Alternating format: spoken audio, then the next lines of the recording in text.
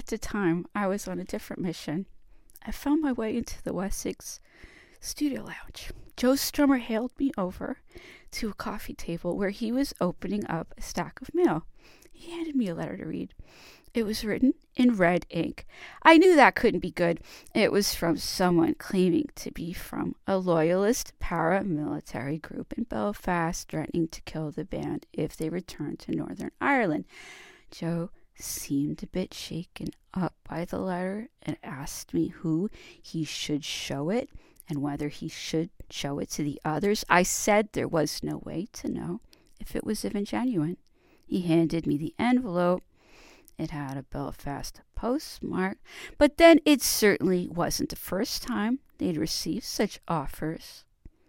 The Clash had famously been photographed on the Falls Road, strolling insolently past a British Army patrol after their first Belfast gig in '77 had been cancelled at short notice.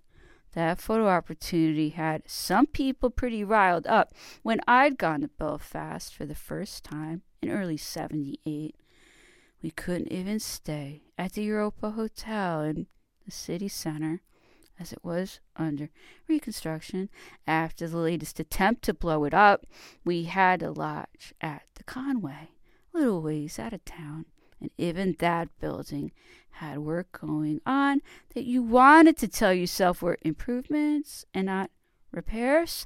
You had to pass through the kind of security checkpoint that is now commonplace, but back then made you aware that this was just everyday life in Northern Ireland. On the way to our show at the Queen's Hall, we saw the Queen's soldiers on patrol. They looked like little kids, but they were little kids holding machine guns. You knew they'd come from towns that really looked no different from Belfast. It was all so normal, except for the barbed wire and the observation towers and the armored cars and a tangle of old hatreds and grievances that you could never imagine being reconciled. In the middle of the show, a lad ran up from behind me and grabbed the microphone and started yelling something incoherent. He was so wound up by then that I thought it must be a political statement, and I left him to it. It turned out that he was just a local punk rocker trying to make a name for his band. Before the security could grab him, the lad tried to make a spectacular exit by stage diving into the audience. I think a lot of people had read about Iggy Pop doing this and copied him. I'd even seen Joe Strummer attempt it at the Lyceum Ballroom.